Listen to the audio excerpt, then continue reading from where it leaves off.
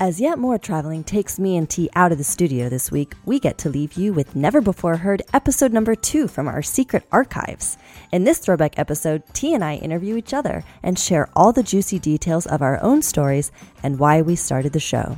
You're listening to TNA Talk Sex. I'm A. Hello. Hello. Welcome to Pushing Boundaries with TNA. I'm T. And I am A. And we have a guest with us, but they're not coming on till later. TNA, true. So now you have us. Description. Yeah, it's us. Hi. Well, but this is great because being our second podcast, we're going to talk a little more about ourselves and just our own experiences. We are. And how we came to do what we're doing. This is true because I feel like you kind of need to know, like, why the hell am I listening to these people and why do I care what they're saying? So yeah, we thought it'd be good to tell you a little bit about our history. And while we chat about it, we're going to have our producer, Z-Man, chime in. Yes. Greetings, Z. Hey. Hey. Yeah. You guys didn't want to slow your roll at all. No, well, I just thought I'd introduce you. All right. That you're going to be, popping in like that neighbor that has a key to your house, Right. Or like, our door isn't locked, so you just come on in. No metaphor intended. Wow. Wow. People have to knock before they come into my... Never mind. Right. I don't let everyone in, okay? You're a paragon of ladylike behavior. Oh, that's good. Yes. The inappearance, I think. And then I open my mouth. So, gosh, everything takes on that awkward sexual innuendo. So, I think... How was the week? Oh, yeah, my week. It was good. I actually had not conflict with my boyfriend, my significant other, but, things that we had to iron out in our relationship. I mean, it's interesting with the open dynamic. I don't think it's that different from a regular relationship in that you kind of always have to check in, and sometimes things fall apart if you don't after a while, and you have to repair those connections, especially when there's separation. And I think in my specific open relationship, the biggest hurdle is our travel schedules and how, so we don't have as much time together. I don't know how you do it. I really don't know how you do it. Well, we go a while and it gets strained, and then we have a fight and check in again and then go, I still love you. I love you too. And then we stay together. That works. Yeah. But we have the lovers in between, which make it all a little easier. C'est l'amour. C'est l'amour. Ooh, you have a good accent. C'est l'amour. You studied, no, you just have French lovers. You got to live there, yeah. Well, Z-Man has French lovers. That's how he got good at it. That's the best way to learn. It's the only way to learn French, that and the wine. It's the only way to learn any I do speak French, but I was in school. I was there. I had French lovers, but not for long term. Yeah, well, I had one that made me read the first page of Madame Bovary to her over and over again until I got it right. That's very sexy. I had another one. Again! By the side of the Seine River, fully lecture me on everything I'd done wrong that night. Wow. And another one, another time stopped me walking and just looked at me and said, where did you learn how to walk? You do not know how to walk. Oh, God, like, that is whoa. Awesome. Yeah, no, because it was the 90s. I was all grunged out and was proud Nirvana of my ripped jeans. I right. ripped everything skateboarding. And one of them just looks at me and goes, why do you dress like a bum? Like, bam! Yeah, they stop you. I don't know. What else you got for me to wear, Yeah, Like, what do you mean a bum? How lucky for you to be cool.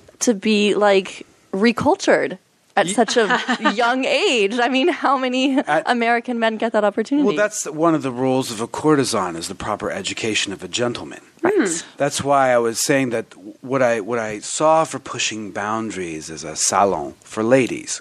Because the salonières it didn't matter whether they were the greatest musicians of the era were playing in the parlor, and the diplomats and the soldiers who were making the history were meeting in her front room, and often things were getting worked out there.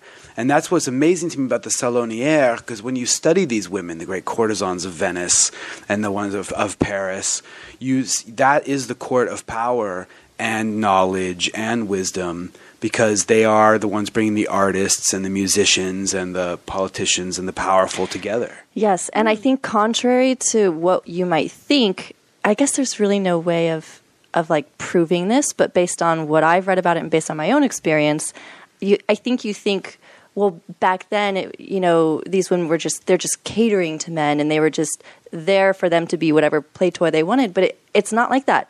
It's like the wives were that, like that was expected from the wives.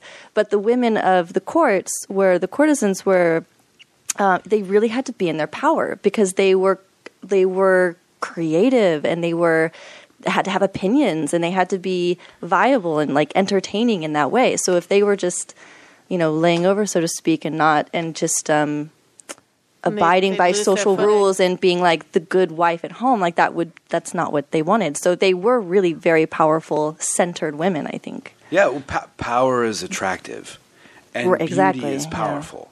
And what's interesting is I think American feminism is like, again, when you get lectured by your French dates, you're like, whoa, Simone de who? Right? Because you realize American feminism is very limited by its view of whatever patriarchy was imposed at the beginning of the 20th century. It hasn't really moved from there. Well, it's sad because the 20th century, with its labor versus management and communism for capital, it's very sort of black and white, and then the feminists have this sort of archaic idea of manhood just as badly as the patriarchs have an archaic view of them. But it's based on ignorance. Because when you study the classics, all you run into are powerful men and women. And whether it's, from Cleopatra on, Nefertiti and all, that's who calls shots through history as like men and women who've stepped into their power. But I think the things that make women powerful, something recently has been very difficult for our culture. I mean, the Puritan, that there is that legacy of the wars of religion in Europe and Puritanism and all that we struggle with. So I think that's why it's so bold and noble that you guys are doing this show. Thank you.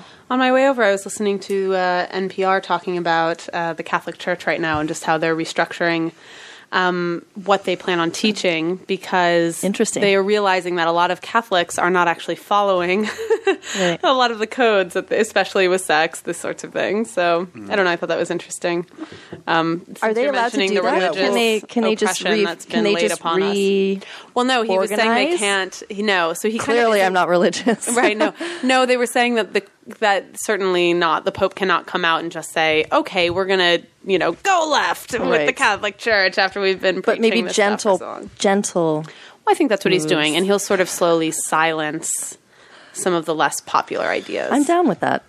I know. I kind of was like, all right, I respect but that. even so, well, okay, no. Well, no, Speak. I don't think I will. Speak, I don't think I want to speak about my opinions on religion. All right. No, that's good. I think I have some issues with the. It came up earlier because when I was being so, T-Money had laid out for us so beautifully the doctrine of tantric enlightenment in just plain English. No, A-Baby. Oh, A-Baby, you're A-Baby, A-Baby. and you're T-Money. That's right. Hello. Oh, that actually makes more sense. Yeah, no, it's a literal physical attribute. Yeah.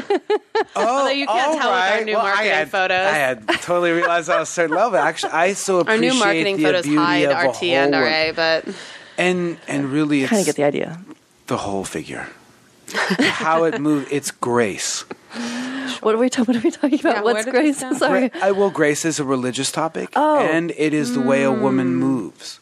Right. And that's why when we're talking about, because the word religion meant reconnection, like ligament, legion. Interesting. Reconnection. So it's anything that reconnects you. And there's other, ways people tell that, but I look at it as, that's why sexuality has either been deeply problematic or at the essential core of a spiritual belief, like Tantra or the Kama Sutra in the East, or a lot of Taoist love magic, or in the West, with Christianity in this, its struggle with love and looking at all the different ways it can be expressed. Well, it makes total sense. I mean, it's like I see humans as multidimensional in that we're physical, that we have a physical body, an emotional body, a mental body, a spiritual body, and all these things. So you can't, if you're looking to be connected, you can't exclude anything. I think all of these things play a major role. So it makes sense, like, oh, by the way, I had a completely religious experience this morning as I was having pushing boundaries. Yeah. I was having an intimate moment with myself,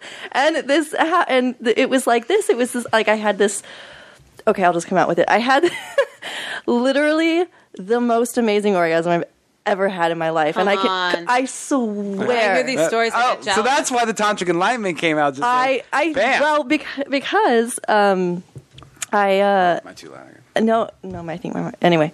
So, but what happened afterward? It was like what I felt afterward. It was this like ongoing, super long orgasm, but it was so. And I'm not kidding. And I have good sex. I have fucking fantastic sex, but this was like beyond. And I don't know why. I think it's because I'm just like in my life. Yeah. Well. And I think I've been so creatively open, and I'm writing all this stuff, and so I'm creating a lot right now, and I feel like that has a lot to do with it. But like it's been happening where I can breathe. Like the way I breathe will arouse me and bring me to almost climax. Yeah. Where I know somebody. I know it's an interesting problem to have. It's described in some of the very classical literature. You might look into that. Yes, I've dabbled a little bit in Tantra, but I'm not person versed. who I'm thinking of in that case. We're going to have a guest on eventually about that. Yes, we will. I met a lovely man in San Francisco who's a master of Tantric. Oh, anyway. yeah. Well, there's a lot of them in the paper there around Marin County, like some better than others. But it's interesting to sort them out. But I'm just saying, we're going to talk more about it. Well, there'll be an episode to come. Continue. Yeah, but just the idea of such a blissed out state. Yes. And also, but I wanted to say what happened afterward, because like afterward, I felt so connected to myself, like stronger than I've ever felt. And like all this dramatic stuff was happening during the day, like problems with a man and, I don't know, just stuff. But I was so centered and so clear. And I swear to God, it goes back to the orgasm. Yeah, no, it's a spiritual, religious experience. Like it can be. Yeah. Really. Yeah. Like. Oh, I agree. Yeah, and what's interesting, it's related to your creative energy. I mean, that's the thing about the root chakra is that's from which the sexual energy in the universe. That's the yin and the yang, right? And then you have the male and the female that comes together in all biology, plant or animal. And you have forces, positive and negative, electromagnetic force. You have these opposites. And then, that's the thing. Every now and then it comes together. And that's the experience of that moment. And it's powerfully associated, and I think a lot of the Indian literature, powerfully associated with artistic expression and creative endeavor. I mean, there's that one temple, man, if you've seen the statues on it, it's super hot. The one that's always the favorite for like erotic the sculpture. Indian? I'm thinking, and I can't remember the name of the particular temple that's kind of famous in the art history books. Right. If you're turning to the right page, kids. Well,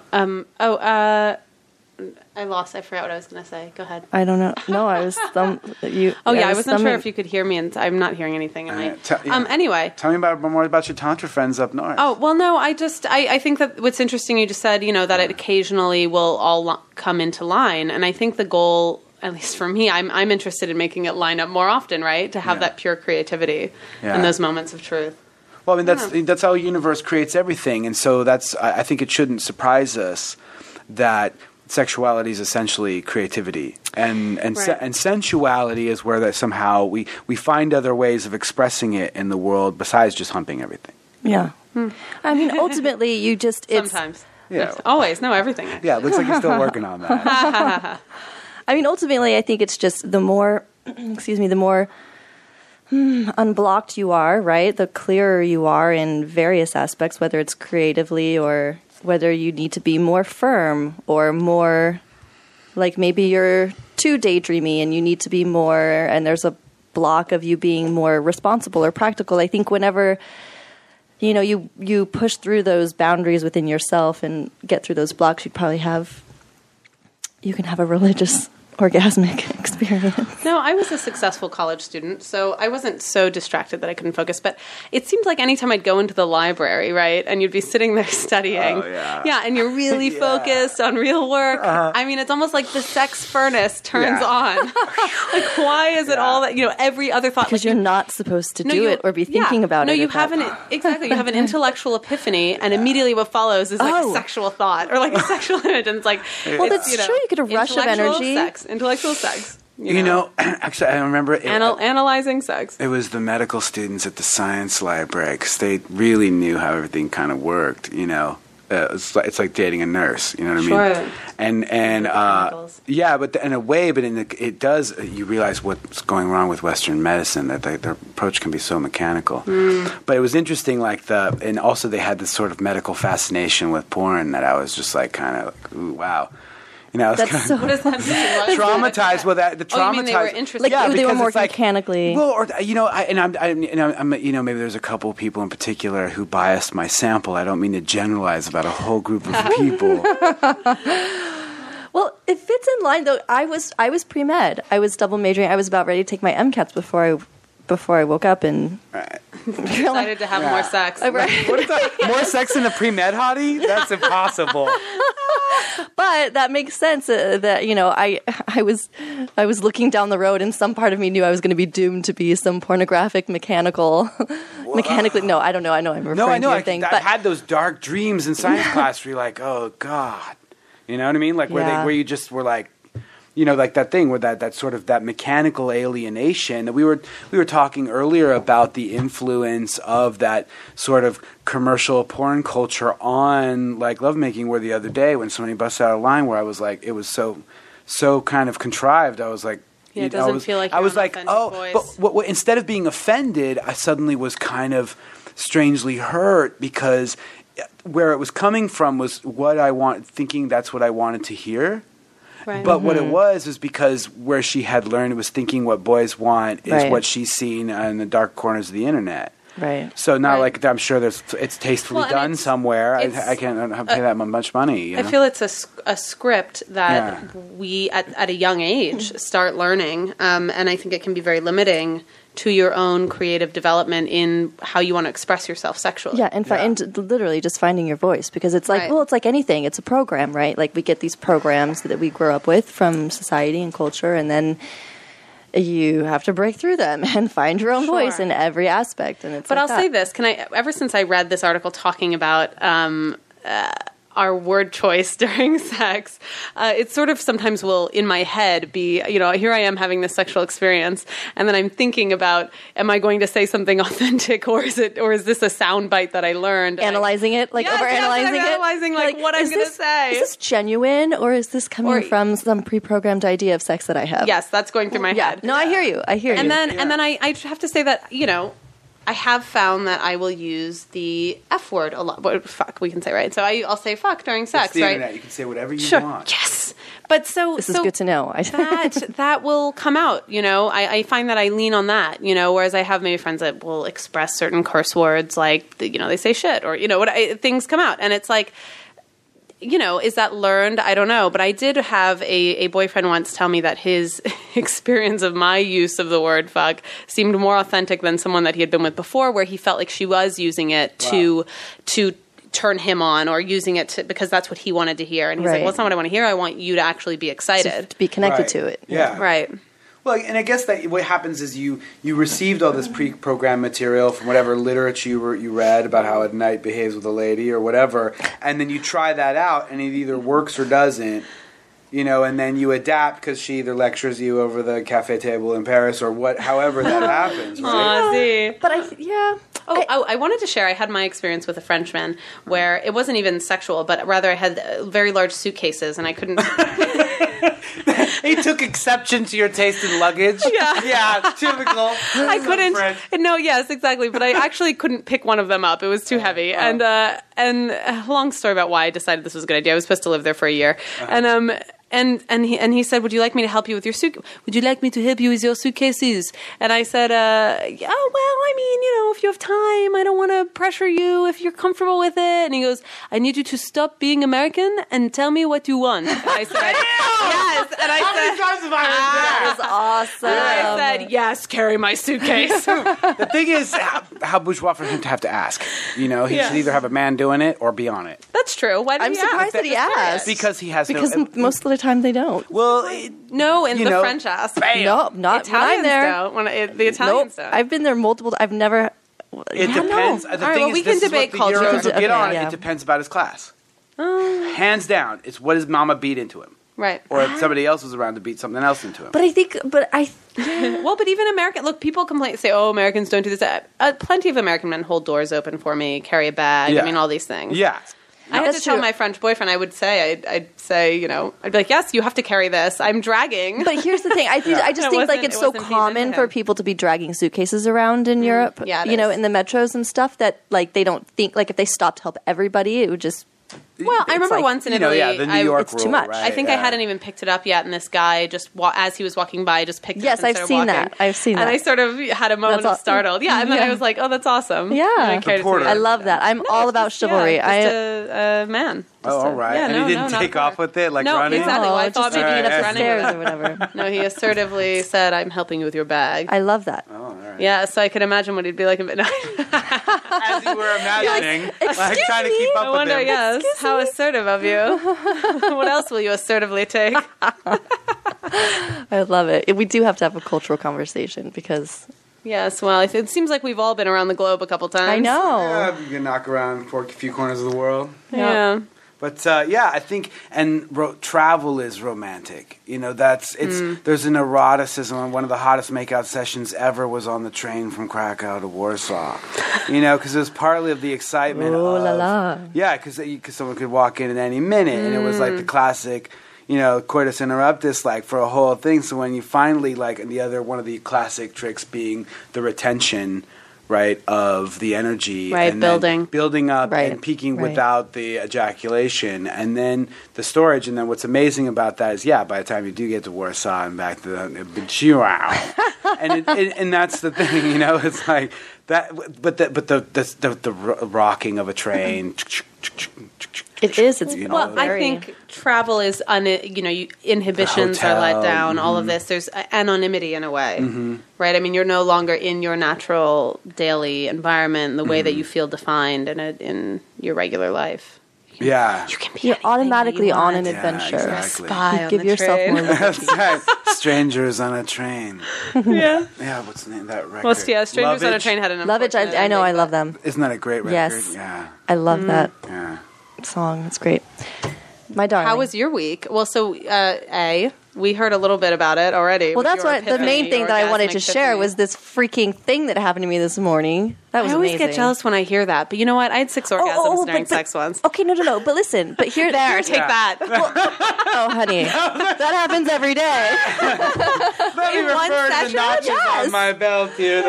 Sorry. Okay, but here's what I wanted to mention. Okay, because I read this book, which you've read too. What Do Women Want by Daniel Bergner. Yes, love it. Love it. Absolutely really freaking love it. You have to. I'm gonna write it down. Everybody has to read this book. Some dude figured it out finally. What do women want? It's a scientific review or analysis of. He interviews a lot of scientists. Go ahead. Right. So, but what they talked about was he talked about the history of the finding or whatever of the there's the clitoral orgasm and then the G-spot, and there's been a lot of controversy over whether or not the G-spot actually exists, right? Right. And then in the end, I think he says it does, right? Yeah. There was, but only I think it was kind of connected to like the inside of the clitoris. Anyway, so whatever. But then it's true to my experience of it. But hold on, okay. So then he says there's also this like mythical cervical orgasm. Oh yes. And it's literally like this myth that nobody knows if it exists. Like some people kind of report it, but do you really know what they're talking about? And blah, a blah, lover blah? of mine said that he has provided this sort of orgasm for a woman, and he said that he actually can feel something that almost feels like it gets hard in a way. So here's my experience lately. This is new. I haven't had it. I haven't. Well, this is what I think it was because okay, but so let's just get very intimate for a little bit. So lately in my sexual experiences, there's one lover in particular that for whatever reason, the way we fit or whatnot, like, and it's like that too. He feels something in me where he always wants to go really deep, which is usually very uncomfortable for me if it's the wrong fit. Right, but I feel like I've been like opening in a way to this.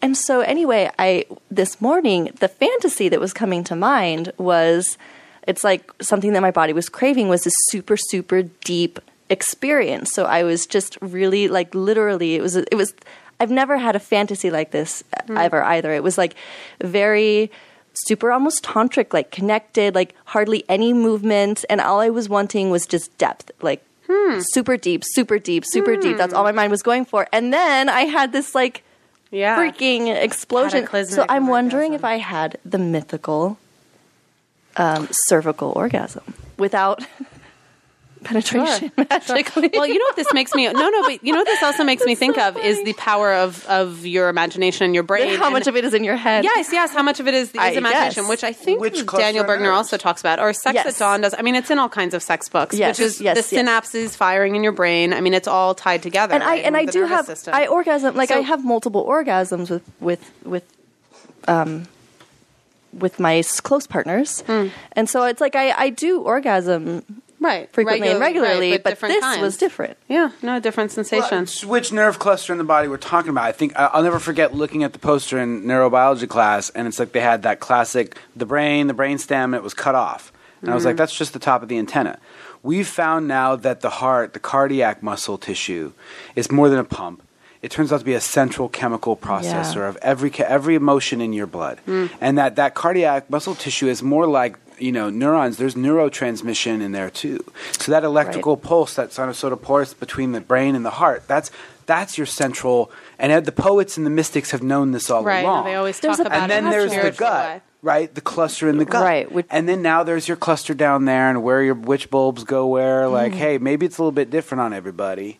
But I think in the highest states of meditation, whether you start at the top or start from the bottom, it's the whole system that goes off. Right. Yeah. Well, I was going to say. So for me, I've had this. Now it's a regular thing. But how sensitive my scalp becomes, like after an orgasm or during an orgasm, and it's sort of just what we're talking about with like different sensations. I mean, your whole body just sort of becomes this on. But the antenna at the top, the hair is important. I'll never forget the hair pulling thing. Right. That's one of those classic things, because especially if you're taught to be too well mannered, you're not kind of more bonobo than chimpanzee. You know what I mean? It's all good, but sometimes a little rough play is part of the fun. Well, I love Sex at Dawn, by the way.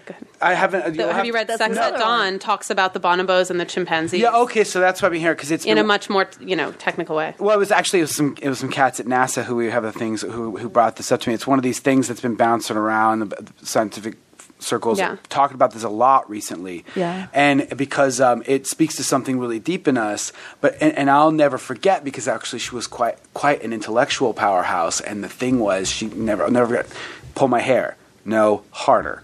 And I was like, oh, I don't know if I'm okay with this. Like, I'm like, according to all the books, I am not supposed to be doing this, right? And probably some laws.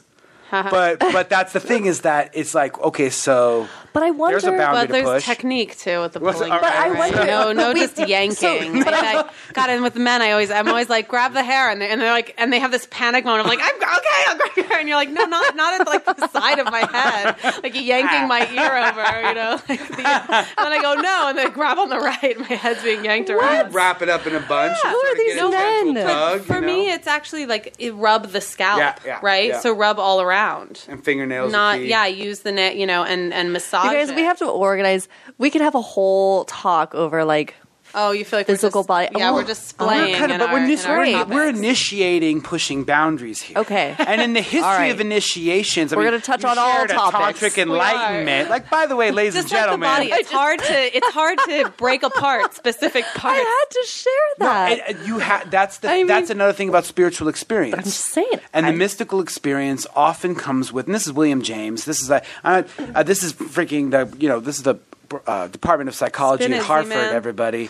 I'm just saying, like, I'm not coming from any one particular religious perspective. This is something that's in the psychological study of the religious experience.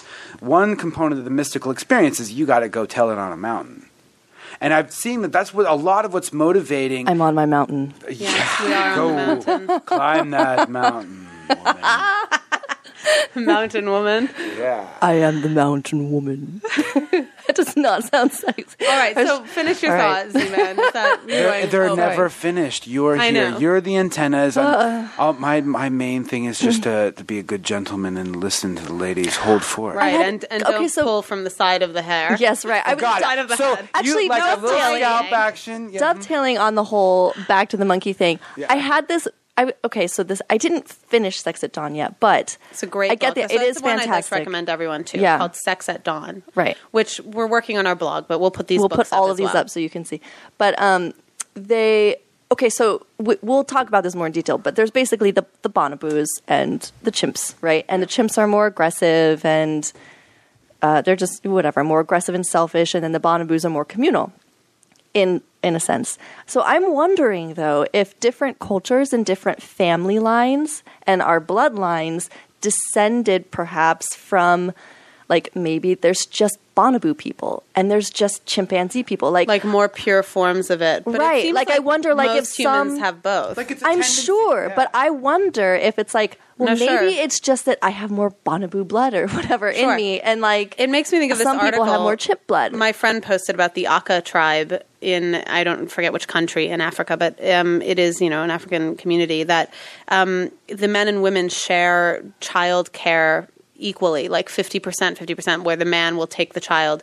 And they're talking about how they'll let the children suckle on the men's nipples to, like, as a pacifier. Right. And they'll just kind of tie the baby onto them the way that the women do. No big deal. Right. And I thought that was fascinating. And to me, that is a more bonobo kind of sharing community. I don't know. I think it's an interesting idea. More sexual is. variety in human societies, like over the years, if we care to admit it.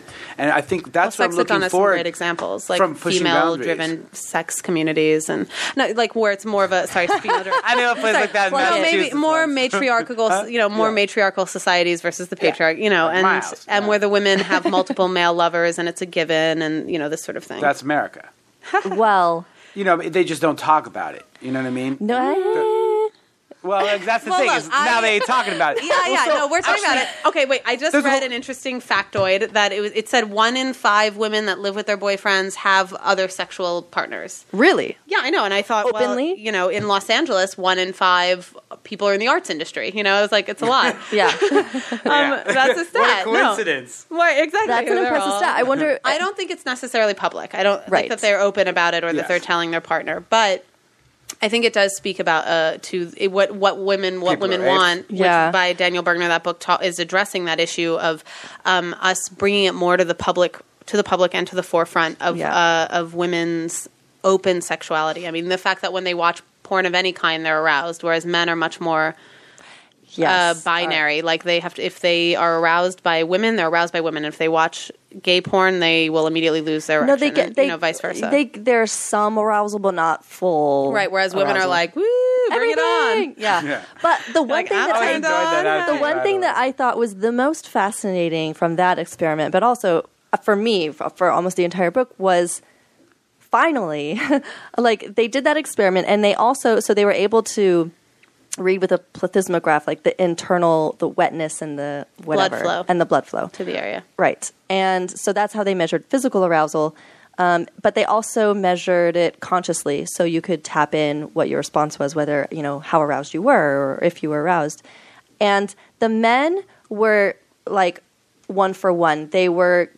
Everything was transparent. What they verbally said corresponded with what their body was saying. But women, it was the opposite. It took me Yeah. years What to figure their that out. body said was completely opposite most of the time with what their mind said, which to me, and Guys, but look, wait. Hold on a I've been second. saying that all Hold on along. a second. No, but hold let's on. look at this because I think it's good to acknowledge this, but I also think that there's no answer exactly as to why this is the case, but I think it I just know points why. to a strong correlation that women perhaps have way more cultural imprinting about Exactly. what is okay and what is not okay. Women and are for men, drilled into them. yeah, what's and for okay men, what's not okay. what you want is okay. Women Like, I would like respond to to the rattle grilling. off some stats. Men just shake it off.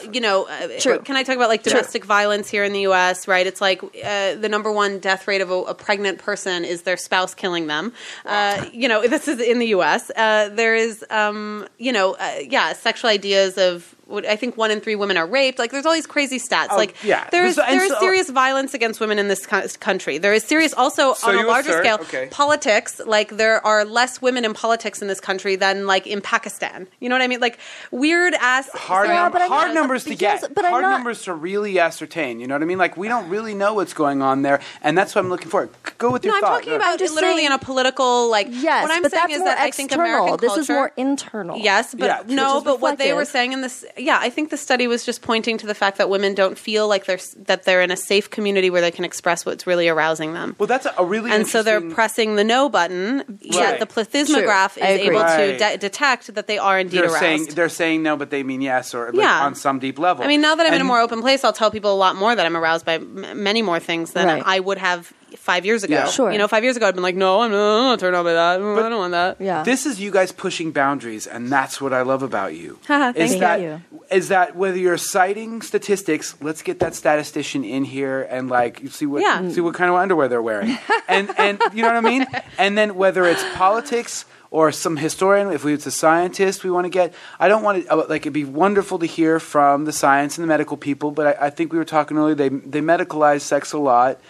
I would also like to get artists and musicians in here who maybe also have a lot more field experience with the subject. No, I love field experience. That's why that's big on field I observation. value field experience most because you can read experts and all this stuff, but what it boils down to is your own experience. When I first started having sex, I remember thinking, this is so weird and not like anything I discussed with my friends, like the actual way that it went down. Yeah. Do you know what I mean? And I'm going, how did this not get expressed? How did my friends or family not convey this? And so I think about the way that you learn about sex early on. Not just by Anglos. But what I meant was field yeah. experience. I mean, just what you're talking about with this mystical, cervical orgasm. Well, does it exist or doesn't it? Why do I need a scientist to tell me if it's true or not? If I have a friend that says she did it, I'm going to go home and then start experimenting and trying to find it on my own.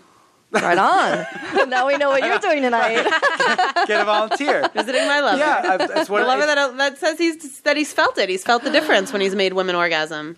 That way. Wow. Yeah. From the the Kegel contraction? Yeah, but he said that he actually felt almost like, I don't, I can you can feel the cervix. Yeah. Right. When you hit it, but most of the time you get a big no. Yeah, but he feels something almost become harder, like it almost like a hardening of it. That's the sensation of it is it's and the woman orgasms at that moment when he feels it. Well, but the thing is, I think that may be the case with you can always feel the cervix if you're in that deep. And what happens is most of the time that's like too much. And it's like experienced as painful just often because the input is overwhelming. And I think what's happened is if maybe your tantra's on point and you are like ready for that kind of thing, or you're just like born a little more relaxed in that area. I'll share with you. Pow, yeah. Well, but because I think, so I think it's just my work and my approach to what I've been doing the past 4 years and with, the sensual industry. Sure. My whole goal has been almost like a spiritual thing, like really opening, like it just happened accidentally. And this work really, like literally forced me to step into my power in a new way because like my life depended on it. Like if I walk into that room and I am not totally confident and totally on point, I could send the wrong vibe to someone and get myself into a bad situation. Yeah. So literally my life depended on being in my power. So it's really started a huge transformation, and which is why this work has been so amazing. So I think it's just been this gradual opening, but my experience last night or this morning was like, because usually it is painful, when someone's in that deep, and comparing when it's painful to what I experienced this morning, it's just, it is an opening. It is like a relaxation into yourself and I think a comfort within yourself, and where you're not you're not resisting. There's no resistance on any level. On a simpler level, it reminds an emotional level, intellectual level. Reminds me of using a tampon for the first time. Really. You have to relax. And I thought about how I had this conversation with a bunch of girls at a wedding, all the women together, and it was like, your mother or your friends are telling you to relax your muscles, and you're like, I'm trying to relax. Like, what the hell are you talking about? Yeah, you don't even know what they're talking about. Just don't think about it, honey. What do you mean don't think about it? And they're telling you to relax your muscles there, and you're like, relax what? That's all you yoga, don't even have control over them at this point. The mula bandha is what it's called. So moral of the story is the more sex you have, the more you'll figure it out. No, it's not about, to me. I'm kidding. It's more detailed than that. For me, it's more like, it's more because I meditate and I am a very internal person. So for me, it's more about internal shift and so it's inside out. And I think, but everyone's different. And then you can go outside in. But I think everything's like that. I mean, it can happen both ways. Sure. So you have your enlightenment. I mean, there are guides and teachers that help you find it. There's your own meditation and being aware of your personal experiences and your environment. I mean, all these things help you get more centered. And I think that, I mean, this is true in many aspects of your life, right? Yeah. But so sex is, I always find sex is a good barometer for how it's ticking. Yeah, they say in Zen there's sudden enlightenment and gradual enlightenment, right? Sudden enlightenment, you have these experiences, and that might be from, wilderness exposure or a powerful dream or sleep deprivation or, near-death experience or the powerful drug experience from a sacred medicine. There's all kinds of ways that those doors open and those experiences become available to us. But it's about your receptivity, and then the question of your gradual enlightenment is how much of that do you put into your daily practice? Life, How much do you let it change you? Do you let it freak you out and destabilize you, or do you let it, inform you and realize, maybe for me it was just like, maybe all that Chinese medicine and Ayurveda, maybe that isn't such silly, superstitious nonsense as I was taught in school.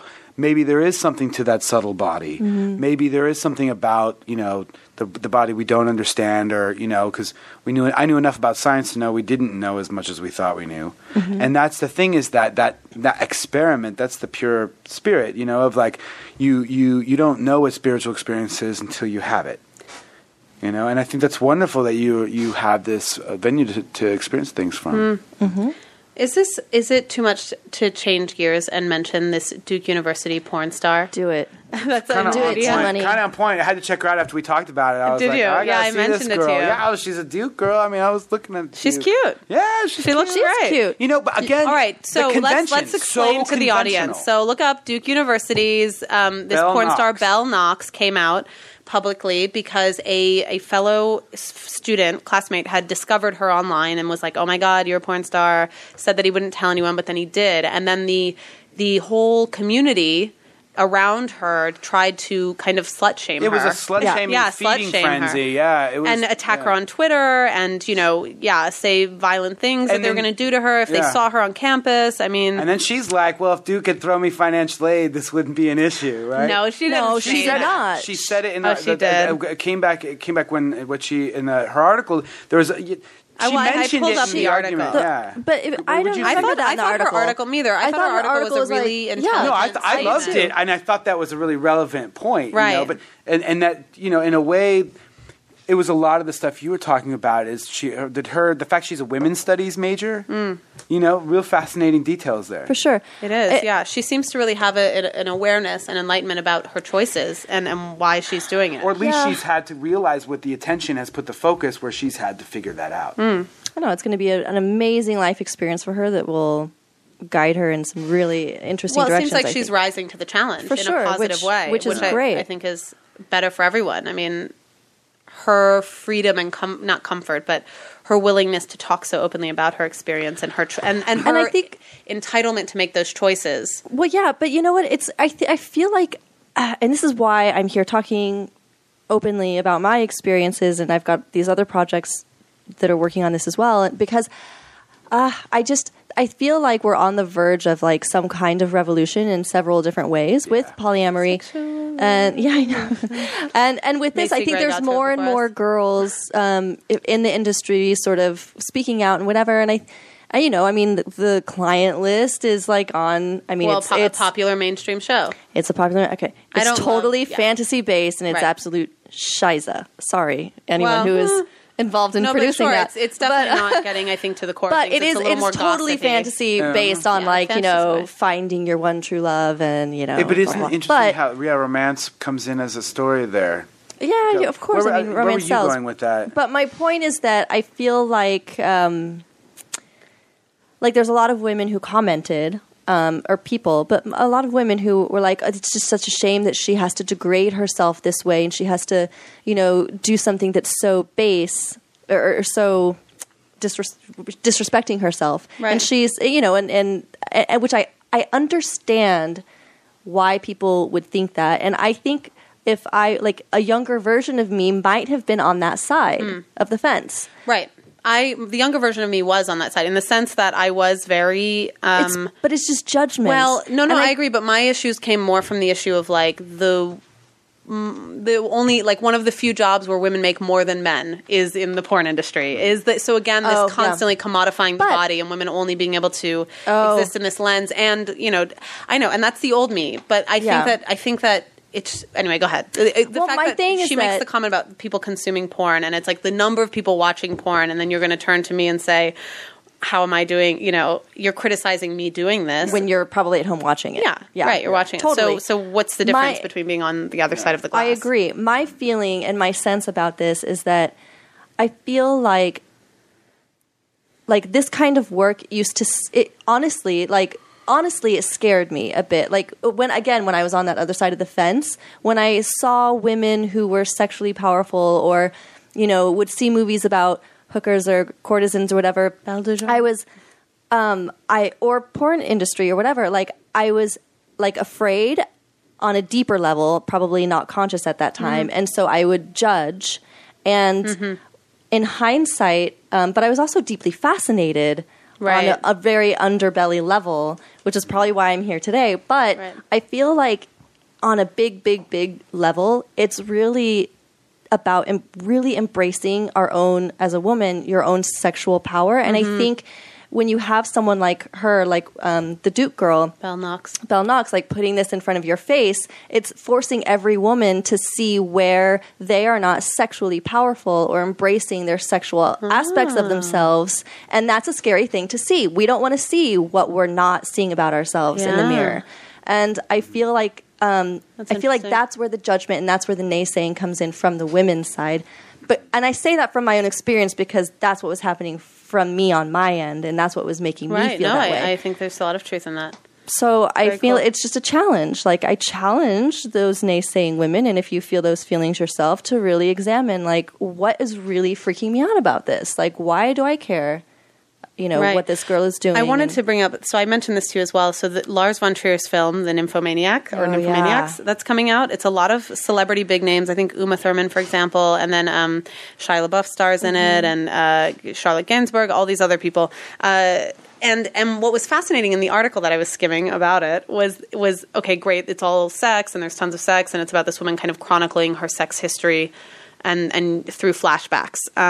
And ultimately in the article it mentions, well, the actors never really did any of the sex. And we were always naked on set and all that, and we got used to seeing each other, but then we used porn stars and CGI, like, extract their sexual organs to like put them on theirs. Basically spent a lot of money. A lot of money and made some poor editors as non-relations. Yeah, and so then I wondered, what is this? How are we defining the role of actors where they can't actually perform a sex act because then they're crossing a line because they're only supposed to be, and then they won't get hired, and then they have to worry about their reputation. Yeah, and they're theoretically blah, blah, blah. Experimenting with the ideas of sexuality, but they're not actually executing it with their bodies. It was very interesting. And then I thought of the film, The Blue is the Warmest Color. There was a lot of nudity in that as well. And I think there was a lot of sexual contact where they did do it, but at the same, I laughed because there's that scene where they're going down on each other, and I was like, oh, her face isn't wet. They didn't actually do it. Details. like 10 minutes of rubbing her face there. I know. No, but I'm just saying. So it's an interesting, weird psychological block that's happening. Well, I get it. Here's the thing. If you don't want to, as a director, filmmaker, whatever, I can imagine that you don't want to put your actors in awkward situations. Like if there's this person here that you really don't want to have sex with and you don't connect on that level, then don't do that. But there's a lot of talk about Monster Ball. Allegedly they did actually have sex. Well, that's great. I feel like give them the option, right? If they connect. Well, but why is it? What I find fascinating is how much people like to talk about it. Like, did it really happen or didn't it? Did it really happen or didn't it? Well, and then if it did, let's judge the hell out of them. Let's slut shame them. The sluts sell newspapers and movie tickets. Yeah, but that's what obscene meant. Obscene meant out of the scene. It didn't take place in the scene. So that's why, where are these words? Yeah, now what does it mean, obscene? It didn't happen in the. It shouldn't be depicted on stage in the Greek theater. Shouldn't. Or it was not. Yeah, shall not. That's an English thing we do. But that, that's, I think it's just sad that they would be so concerned about, I guess, what the industry and their fan base and whatever, that it just is sad to me that that's the state of the That's what I mean. world I'm we how live much in. money was spent to superimpose, and then how much effort, is it okay just for the porn stars to fuck? Like this is right. Do you know what I'm saying? Like there's this weird line of like, well, we brought in the professional sex people, right? Like our organs are just for looking at. It's the class. It's right. I mean, it's feels classist. like a class It's totally It is classist. classist. It is a class distinction. That's what I felt when I. I mean, it has been. It's always So other than the working class courtesans. San Fernando, like up there. Yeah, let's as opposed to exploit their genitals, and then we can. Well, there was because the Greeks had the several classes of there was. What's interesting is that it's very class based from since the Inquisition, basically. It's been back to right? the Greeks even. Oh, the really? Greeks actually have different words for it. I can Wikipedia this right now if you want all the different classes of classical like. Classical prostitution. It was one of the things of like. What do you? I mean, Indian. I mean, history in India. I mean, all of it. No. I'm talking about is like sexually speaking, like prostitutes and sex workers being at the bottom of the barrel. Other than when you've got it flip to like you've got the courtesans and these women who are all on top, and then the Inquisition and religion. But you're saying it goes back to it bounces up and down. Sex at Dawn talks a lot about this, which is like. And I always kind of reference it as well, this idea of like industrial revolution, also ownership of property. I feel like when you had ownership of property in society, there ended up being a big flip in power dynamics. Way before the Industrial Revolution. Yeah, I know. That's why I was like, ownership of property. When boundaries came into place. Right, because then you had power and money and then paternity became an issue. Right. It's because you're building your own unit. Yep. God damn it. And mine's going to be bigger than yours. It costs this much. And you now have a little and my food is my food. And so we came out of a communal. To know whose children were yours. So it became this competitive, horrible thing. And then female sexuality needed to be harnessed. Right. Exactly. And that's why, and massive chains of marriage. Yeah. Yeah, well, no, but also the puritanical mindsets of like... clothe yourself. And I mean, Sex at Dawn talks about sperm production and the size of balls, of men's balls, and like over history. They've shrunk? Yes, and they're shrinking. And guys, do you hear that? And less sperm production and he's saying that it's, probably from monogamy and the way that we are training and sort of... that makes sense. Yeah, the same way that totally makes sense. If you don't use it, you lose it. Well, the same way that you train horses on a farm or something, we're training our bodies and saying, okay, you are meant to be monogamous, which I don't think is necessarily natural. I'm not saying that there aren't naturally monogamous people as well. I think there's a range, and I think that we are hard driving towards one track. I'm just saying, let's question it. Like, let's instead of just automatically funneling ourselves, save the ball. How'd you guys get started with the Pushing Boundaries conversation? Where did the first serious talk happen between you two? I know. Where you realized? I remember the day. Okay.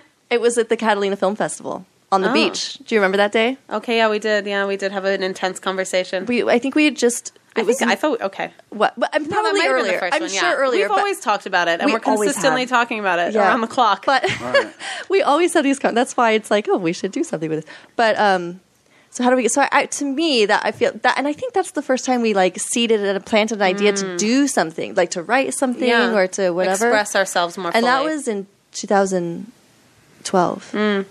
Yeah, that was a big year. Yeah. So and that was the first thing. Not that anyway. Yes, we have our unique field experience, but also our fascination and interest in it, and wanting to really engage the community. Well, now that we're wrapping, to talk more about that, we're approaching the end. Why don't you guys introduce with Pushing Boundaries? We're going in this direction with the show. Tell the audience a little bit more about yourselves. Introduce TNA.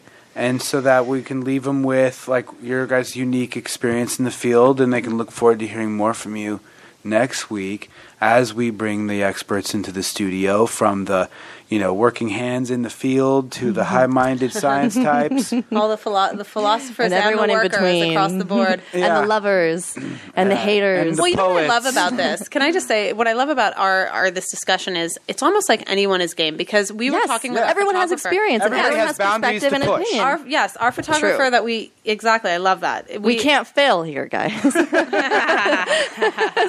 pushing my boundaries. egg. That's why last week you pushed my boundary. I loved it.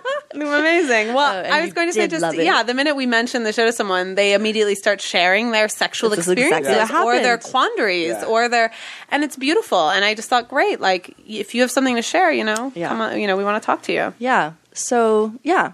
And, okay, so for me, I'm A, and She has a bodacious And ass. it's fantastic. Yeah. thank you. Bodacious ass. Thank you. My clients have said it's the world's greatest bum.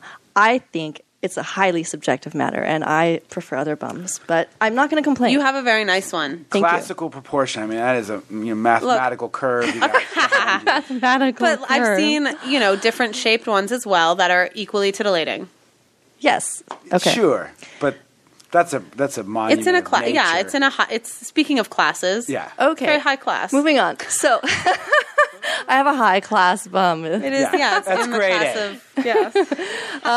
I have more than just a bum, really. Yeah. You have this talking But if you mouth. started there If you and work started- your way yeah, up, okay. it gets better. So I've been working. I don't know what I call myself in the sensual industry for the last 4 years, and it started. Oh my God, how did I? It started because I had decided it was just a lot of things came into play, but it's like I wanted to change my life. I knew. I also wanted to get into some creative projects that were happening, and I needed money to go to Russia to participate in them. And and then I got back in touch with a girlfriend who was doing very well and like funding all these projects. And I'm like, what are you doing?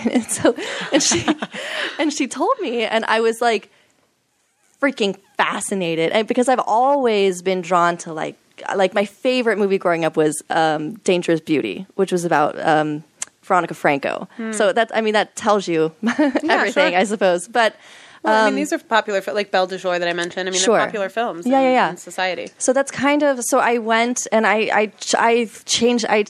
I got rid of everything. I got rid of my businesses. I was doing business at the time and my relationship and everything. And I went and I made money and did the projects in Russia and stuff like that. But so that's what got me going. But then But it you was didn't do the work in Russia. You're doing the work here. no. I was doing the work here. You Yes, sorry. didn't get to go to Russia? I did. Okay. I did. I was about to say. And then I For came different back reasons, yeah. for different, not for sensual work. No, for other reasons. And that's kind of what got me into it. But I freaking loved it. I'm well educated. I'm college educated. I've been a business owner. I've done things in gamut. life, but like this has been the most rewarding work of my life. Like it's been wonderful, and it's not something that I think it's not right for every woman. You have to, and I just don't want people to say, oh yes, it's a fantasy fairy tale thing. And of course there's a dark side. There's a dark side to everything, but which is why you have to be careful about going into it and not, know how to not attract the darkness. But in any job, and it's in any real that's going to work, happen too. in Yeah. any job, I know. But I'm here because I want to talk about my experience, which has been really beautiful, really, really beautiful. And I kind of want to dispel, I think every experience you read about or every movie or whatever about this sex industry is always like, Sensationalizes it. yeah, and it's this woman who's compromising herself and who like wants to be doing something else. And there's so many amazing girls out there doing really amazing, Valuable work. valuable their work with movie. men. Yeah. Yeah. We are Let's do working the on that. We're documentary. telling that story. Well, there's a one out called American Courtesans. It came out last year. Great. And you approve it. You not approve. You I liked it. I just found out about it Oh, yesterday. you haven't watched it? Okay. Not yet. There's a lot of material out there. But yeah, I like what you're saying. So I am. Yeah. So go ahead. Yeah. What so about you, baby? I'm T. I have breasts. She has more than breasts. I think they're fabulous. I get a lot of compliments. you do on my have bum fabulous as well, breasts. It's one of the first comments I said to you. I think. Did you? I think. Oh, thank you. That's nice. Okay, so I a good number of you. I guess it was also maybe 4 years ago that I had my first experience with outside of my relationship with another. While I was living with my partner, and honestly, I didn't handle it perfectly. I think I had an interest in it, and I started. I had always sort of in the back of my head been curious about open relationships, or the term had come across me a couple times. And then in conversation with a girl in a class, she said, "Oh, I'm in an open marriage."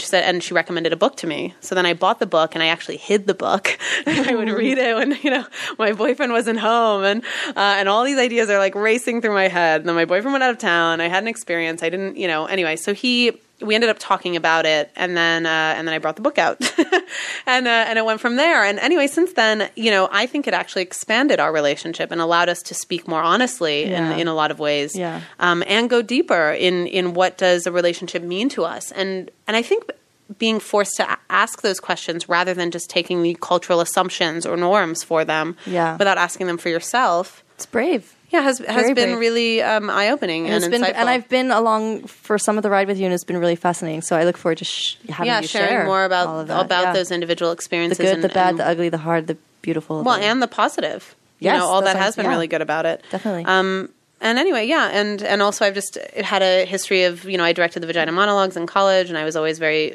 charged about women's rights. And anyway, so I just have a lot of knowledge to share. It's just what was meant to be. Right, so we came together, and here we are. TNA, pushing boundaries. All right, we'll be back next week.